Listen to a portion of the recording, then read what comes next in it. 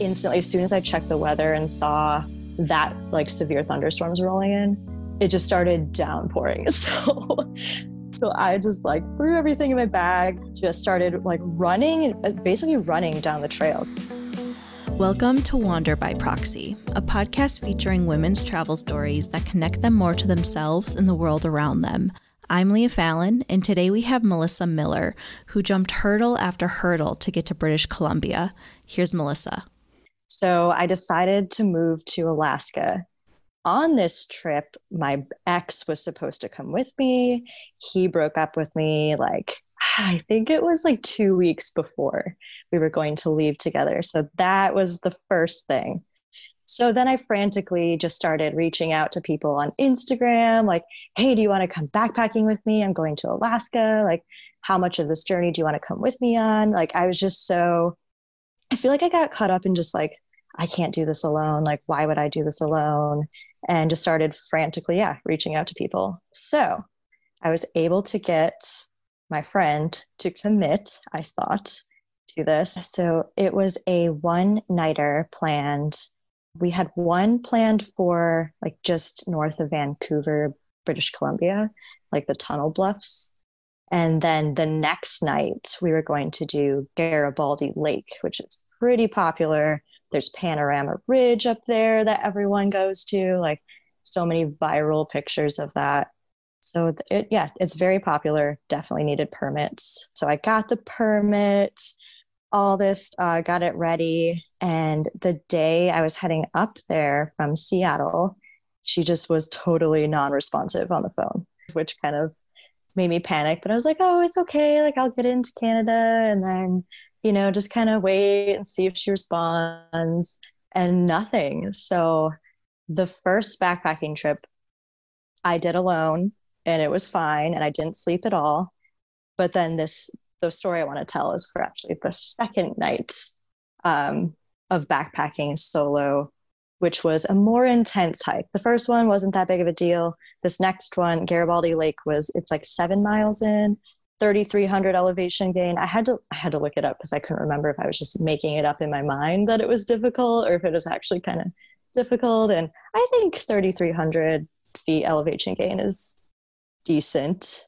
And it's interesting because before all this, before I left to go to Alaska, I was starting to compile stories from other women that had traveled solo. I wanted to make this magazine spread of these women that had traveled solo and did all these cool things. And I had never traveled solo. So it was kind of it felt like the universe was haha, you will. So yeah, I got to the trailhead and I was packing up and just instant sweat. They don't mess around on that trail. It's just instant elevation. There's, normal chatty old men that felt like they needed to converse. So I was trying to either speed up or go slow, but I get to camp and I set up and I rest for a bit, make dinner. And I decide, since I was feeling all energized and empowered backpacking solo for the second night in a row, that I was going to go hike to Panorama Ridge and try to get pictures for my blog and for Instagram. Gotta do it for the gram. No, it's actually hilarious because I have 0 pictures from this trip. What? How? I will get into that. So this from the camp spot, so 7 miles up to the camp and then to Panorama Ridge, it was another 4 miles and 2,000 elevation gain. So I timed it out. I was like, all right, sunset will be around this time. So if I get there, this will give me more time. I just planned out the time and left and brought my tripod and my camera, and it was gorgeous. But as soon as I hit I think I was 1.5 miles or 2 miles, and I realized there was no one hiking towards the same destination as me. Everyone was coming back from it. I was like, okay, that's fine. They would need to get back, or maybe they were just day hiking. It's fine. And I'm trudging along and it's there's no one out there. And it was kind of it looked like bear country too. It's just how some places just it just looks like bears live there. This was one of those places. I sew my tripod turns out is too lightweight for my camera. I had like a new camera. It was a Canon 80D and it's big. So this tripod was designed for like a small camera. And as soon as I put my camera on, it just like fell and broke. So No. so I couldn't get any photos like unless I propped like it on a rock, but there were no rocks. Like it was just miserable. I was like, all right, this is not for photo content. So I put my camera in my bag. I get like it was like a half a mile from this viewpoint. And I don't know like if the listeners are familiar with Panorama Ridge, but if you Google it, it's like you get up to this top viewpoint and it's just sweeping views of mountains and the water below. So it's like this really blue water and like snow-capped mountains. It's breathtaking, I think, from photos that I've seen. So I'm a half a mile from the viewpoint and I just start seeing these dark clouds like really quickly rolling in. So I pull out my little Garmin GPS and I do this like, cause I just got this Garmin. So I was like, ooh, fancy. I will check the weather on my Garmin. And yeah, extreme thunderstorms, which I'm a pretty type A, like prepared person. So like I had checked the weather before and it was summer, like it had been really hot and warm and dry. And so I just honestly didn't really even think about like rain gear at all. Like I didn't have a rain jacket on me. I didn't have a rain fly for my backpack with my camera. Like I didn't have anything. And it was like instantly, as soon as I checked the weather and saw that like severe thunderstorms rolling in, it just started downpouring. So I just like threw everything in my bag, just started like basically running down the trail because my camera's in my bag. I have no waterproof gear. And I knew I had like 3.5 miles to get back to my tent, which thank goodness I was smart enough to put up my rain fly on my tent before leaving. That would have been, anyway. So running down the trail, I think it was like a half a mile into my frantic like rain running that I'm like, wait, what if I startle a bear by like running up onto them? So that's what started going through my brain. So I was like, okay, I need to be loud and alert the bears of my presence, my very distressed presence. So I'm pretty sure I was trying to think today of what songs I ended up singing. I honestly think the Sylvan Esso Die Young song was like the first one that popped into my head. Yeah, right? Some others that were nicer were like Maggie Rogers, Alaska. I think towards the end of my I was just so exhausted and like frantic. It turned into more like alt J style where I'm just like rambling gibberish. I can actually see that. Yeah. That seems like a perfect fit. Oh my gosh. There was even like an outhouse. I think it was like 2 miles down that I was eyeing. I stopped for a moment and was like, should I just like hide out in this outhouse for a minute? And I think I got close enough to it where I like caught a whiff and I was like, nope, I'm just gonna face my destiny here and my fate and keep going. So yeah, I made it back to camp with no pictures and I got into my tent and it was still just downpouring. And I just remember getting in there and was soaked and just started like laughing hysterically. But there was no one there to judge. There was no, like, you couldn't hear me, even if there were, like, the rain was so loud. And yeah, I think it was just like that whole trip wasn't about like making sure someone else had a good time. It wasn't about it. Well, it started off, like, oh, I could create some social media content here, but quickly became not that. And then it was just me and my thoughts and making myself laugh and being, yeah. You said something about like, that's the day you started trusting yourself. How about if you could go into that a little bit more? Yeah. So I just, up to this point, I was collaborating with so many people, and I was honestly just never really alone. Like I never had spent much time alone leading up to like my breakup and leaving Seattle, like my friend group.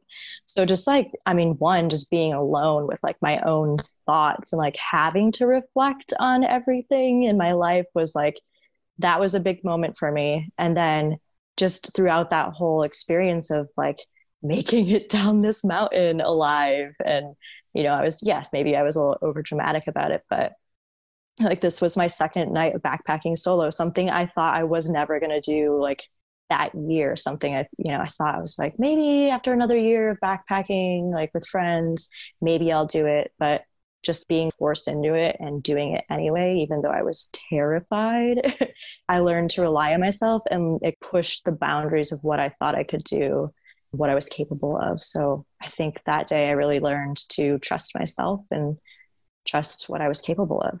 That's awesome. And what you were saying about being alone almost reminds me about what myself included, and probably a lot of other people went through with quarantine, whereas like I just had a full calendar January and February, and then all that went away. And regardless of if you have social connections around, you're just like, oh, wow, it's just me here. Do you think you're an extrovert or an introvert? So like that was at my height of like extroversion.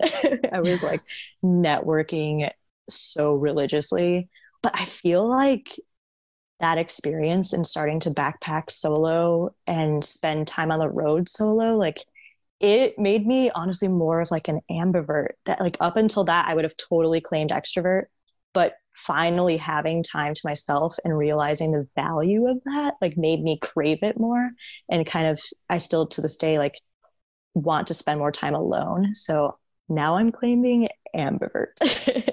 I am with you 100%. So what have you taken from that day, even that night where you were running by yourself down a hill, singing songs for your life, you thought, at least, which I completely understand. What did you take from that for moving forward the next day, even? Yeah, I mean, it was just like the rest of my road trip seemed less scary, like just adventures in general by myself. Like it was something I always told myself I would do. Like, oh, I'm not going to, not do something just because someone can't come with me. Like, I don't want my life to be controlled that way. But yet my life was controlled that way up until this point. Like, I always had to find someone to go with me. So I really just think like that self reliance and self trust was just, oh, it's priceless. Okay. You live in Eureka, California, which is really coincidental because I have been working remotely for 2.5 years. And for about a year and a half of that, I was just jumping around the United States for every 3 months, pretty much. So one of those 3 month slots was me in Eureka, California. And I've been daydreaming about it ever since. Not specifically Eureka, maybe, but like just the parks, just like this crazy adventure 30 to even 10 minutes away is amazing. And I've just been daydreaming about it all through quarantine because in my head, it's the most perfect place to be, one of them anyway. And I just think it's so funny that you're there. It's so amazing. Yeah. But yeah, I mean, yeah, Eureka has the redwoods, the dunes, the coast, like the mountains are not that far away. So lucky. It's amazing. Like I just driving through Eureka, redwoods in people's yards, which is I know, blows my mind. I'm back in Minneapolis now, and the trees are just so subpar now to me, even like a year and a half later. So I think that's awesome. What have you been doing to keep the adventure spirit alive? Yeah, so I mean, since I've only been in Eureka since February, I mean, all of this is pretty new for me. So local exploring hasn't been a problem for me because it's all brand new, beautiful. I mean, the redwoods, but also like packing up the car and going out, east to the river spots, like exploring locally and making sure I'm not impacting any communities by just kind of roughing it in the car. It's adventurous and it gets me out exploring. Thank you for listening to this episode of Wander by Proxy. You can check out Melissa's travel blog at missrover.com and follow her beautiful adventures on Instagram at miss.rover. If you liked this episode, feel free to subscribe and review wherever you're listening. To see guest photos and episode recaps, follow Wander by Proxy on Instagram or Facebook.